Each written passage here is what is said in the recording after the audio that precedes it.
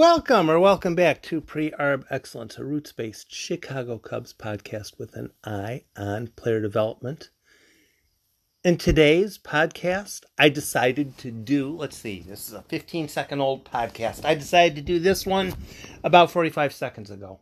I was listening to, on the YouTube, an audio stream of a late season Cubs-Mets game. Late season Cubs-Mets game in 1970. Okay? A little bit of time frame reference. So we're going back a ways. I figured, hey, throw this game on. Don't know how it comes out. Gonna try not to check. But something jumped out and bit me early on. Don Kessinger led off. Glenn Beckert lined to the first baseman, batting second. And by then, I'd already heard something that was beyond as far as how things went back then as opposed to now. As of now, teams all across the league, they're trying things out. A whole bunch of teams are underwater, like the Cubs. We're gonna try Michael Hermosillo. See how he does. We're gonna try out Frank Schwindel. Bat him second all the time. See how it works.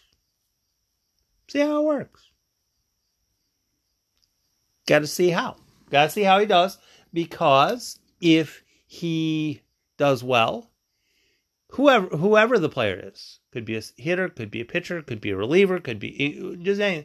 We're going to try these guys out, see how they do, and assess whether they belong on the 40-man roster. That's the mindset. It's a mindset with the Cubs, and a lot of other teams are kind of that mindset, but it's difficult to both try to compete and play the 27th or 28th guy on your roster and give him full starters minutes to decide whether he belongs on a 40-man roster or not. So it's really kind of hard to do both. So I've done a couple podcasts tonight. I figured, you know what? I'm going to listen to this Cubs-Mets game. And as the game is starting, they're talking about how Ron Santo is out of the lineup for the Cubs, running a bit of a fever. Presumably not COVID. And Tommy Agee, the center fielder for the Mets, is also under the weather. So he is out of the lineup. Okay, fine, no problem, no worries. And the announcer said something before the second batter was done. He said it. It's on there. If you want to look it up, Mets, Cubs, September 1970. Run the tape back. You'll hear exactly what I heard. The Cubs and the Mets were separated by one game in the standings. One game. The Mets would have to win 3 of 4 to come in second in the division. And depending upon whether the team finished second or third in the division, would be the difference between $5,000 per player. Because if you're a first division team, first, second, or third place, you would get a seasonal bonus for having been on a first, second, or third place team. But if you're a fourth, fifth, or sixth place team, second division, you don't get jack. So Leo Durocher and Gil Hodges. Was it Gil Hodges in 16? Was it Gil Hodges in 70? Yes. It was still Gil Hodges in 70. Leo Durocher and Gil Hodges were playing their starters. They were playing their starters because they wanted to finish in second place. If they would do well enough in that series, they would finish in second place. Woohoo! Second place. The Pirates had clinched the night before, so neither one of them were going to finish in first.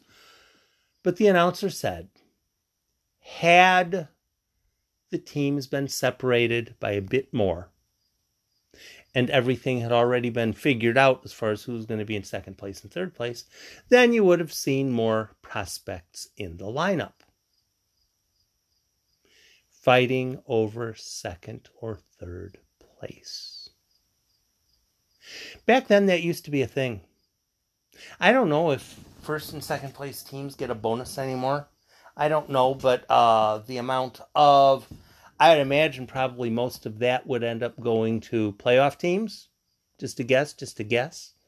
And the playoff rate is probably aggressively argued in collective bargaining. And getting a bonus for finishing in third place, probably not fought over aggressively in collective bargaining. So I'm guessing that probably that stuff is gone by the boards entirely. And now teams really just don't care. They get to a point where we're done, we're out, we're eliminated. We're not going to catch up. Let's call up the minor leaguers. Let's see how they do. And you get a lot of that. You get a whole lot of that. There are some teams who will. We're going to play our regulars. We're going to push on. The Cardinals come to mind. The goal of being a 500 team is very strong with St. Louis. And as they finish in at the 500 mark or above, that's a huge point of bragging, of pride for the Cardinals. Whereas a lot of teams don't really care. We're eliminated. It doesn't really matter if we're in second place or fourth or fifth. Not a concern. It was a point of pride back then. Second place, third place, you get a postseason bonus. I don't know how long that lasted. I don't know. I guess I could probably research it. I researched last week when the Dominican Summer League started. I could probably find out when with which collective bargaining agreement the second and third place bonuses went away. But anymore, managers don't care.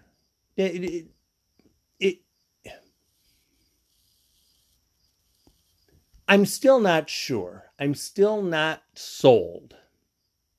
And who's writing the Cubs lineup? David Ross is writing it down and submitting it and posting it and all that kind of stuff. But I'm still not certain if David Ross is writing the lineup. Is David Ross the one who is deciding whether Rafael Ortega is in the lineup or Michael Hermosillo? You know, if there's a left-hander on the mound. A couple days ago, left-hander was on the mound. They had Rafael Ortega in the starting lineup instead of Ian Happ. I'm not sure who decides that. I'm not sure who comes up with that. Not sure. But it used to be the manager. The manager would decide that. It was the manager's job. It was the manager's thing. That was why you decided on this person as manager, because he was very good at doing the manager things. Now the manager things, a bunch of the manager things, the manager doesn't even do anymore. Does that make baseball better? Does it make it worse? Not necessarily. Makes it different. DeRocher was notorious for running his players out there regularly, routinely.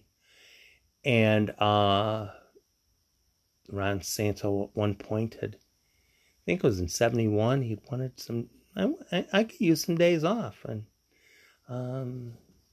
DeRocher bit back. He didn't want to give Ron Santo days off because you're our starting third baseman. You're supposed to play third base for us. We need you to play third base. That's how it was back then. As opposed to now, very rarely do people play 20 days in a row or 20 games in a row.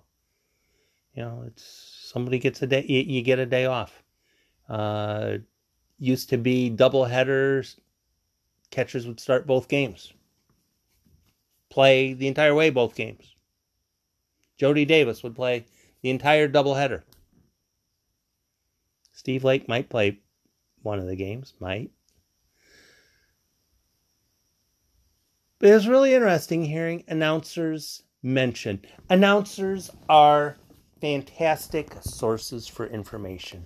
If you want to learn more about an era of baseball, whatever era of baseball you want, listen to an audio broadcast. Listen to an audio broadcast because the radio announcer knows they have to paint the entire picture for you. If you're watching a video broadcast, the announcer knows most people are going to be watching the game. They don't have to tell you curveball low and away. If you're announcing a game on the radio, you have to say curveball low and away because otherwise the people listening to the radio don't know what the pitch was. They don't know. They weren't watching. I much prefer radio. I much prefer audio because a capable radio broadcaster has to tell you everything. They have to walk you through it. They have to tell you the entire picture. If you go back far enough, then it's not going to be a simulcast. It's going to be, these are the radio guys, and over on the TV side, there's the TV guys. And if you go back far enough, the radio people assume you're listening to the baseball game on the radio, and they have to walk you through everything. They have to tell you through everything. They did their homework before the game. They talked to both managers. They talked to some of the players. They talked to everybody. And they have a little bit of a batch of side stories they are going to fill you in on because that's what announcers do. That's what good radio announcers do, or at least it's what good radio announcers used to do. And you find a story. Why is this player in the lineup? Why is this player not in the lineup? Oh, okay. He has a little bit of a fever, a little bit of a temperature, so he's going to take today off. And, who's going to fill in because of it? You get the stories, and today, for the game that I was listening to tonight, part of the story was the lineups are basically as they have been through much of the season because teams are fighting for second place. Were that not the case, they would be playing reserves. To me, that's really interesting. It's really interesting. Why is this player playing instead of that player? And it used to be different. And some people say, I wish it were that way. No, I don't. When I worked, it was fantastic to have a day off. It would have been fantastic to show up someday at work and somebody say, hey, dial it back today, dude. We got this thing covered. We'll have you do a couple things to help us out, but now we got this covered. We're good. You're going to be the bench warmer today. That would have been fantastic. But it didn't happen that way. As the off-season approaches, YouTube has scads of audio baseball games. And people say, oh, but I don't want to watch an audio baseball game. I want to watch a video baseball game because I want to see all the stuff, and I want to see all the stuff, and I want to see all the guys that I already know. I want to see the games that I already know how they come out, and they know. That's fine. If you're a Cubs fan, if you're honestly a Cubs fan, you should probably be a bit of a Cubs fan of stuff from before you started following them completely. Let's say you started following the Cubs in the Sammy Sosa era. Cool. Fantastic. There's some really good 1970s games on YouTube. And no, I'm not talking about just the Phillies against the Cubs. It was 23-20. That's a good game. You should watch that game. You should know that game. You should be fairly well acquainted with it. You should be familiar with the home run call of the home run by Dave Kingman that bounces onto Kenmore. You should know that. You should know a whole... But don't be afraid to listen to radio. Don't be afraid to listen to this is announcer. Heck, you can listen to Vin Scully calling a Cubs game back in the 1950s. That's kind of cool. Vin Scully back in the 50s. That perfectly fine game to listen to. You listen to stuff, you learn stuff. Listen to stuff, learn stuff, know stuff. Be better acquainted with things from before you started following. Because back before you started following baseball, while the game itself was the same, things were different. Things were different back in the 70s. For instance, you didn't have everybody trying to run up pitch counts. It was not the mindset. Nobody had thought of it yet. Nobody had started doing that. Nobody had decided, you know what? If we get this starting pitcher tired, we'll get into the bullpen and da-da-da. And nobody really thought of that. Nobody did that. Pitchers were expected to go 7 or 8 innings anyway. If you bring in a reliever, a lot of times he was an ex-starter anyway. It wasn't an issue back then.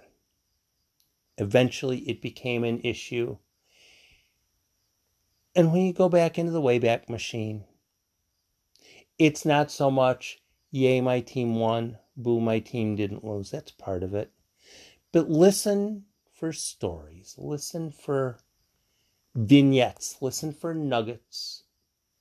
And if you hear a certain nugget, sometimes it'll make you stop and think, that's worth a podcast. Thanks for stopping by. It's approaching the weekend. Have a great weekend. Cubs get the White Sox this weekend. That could get interesting. Be safe.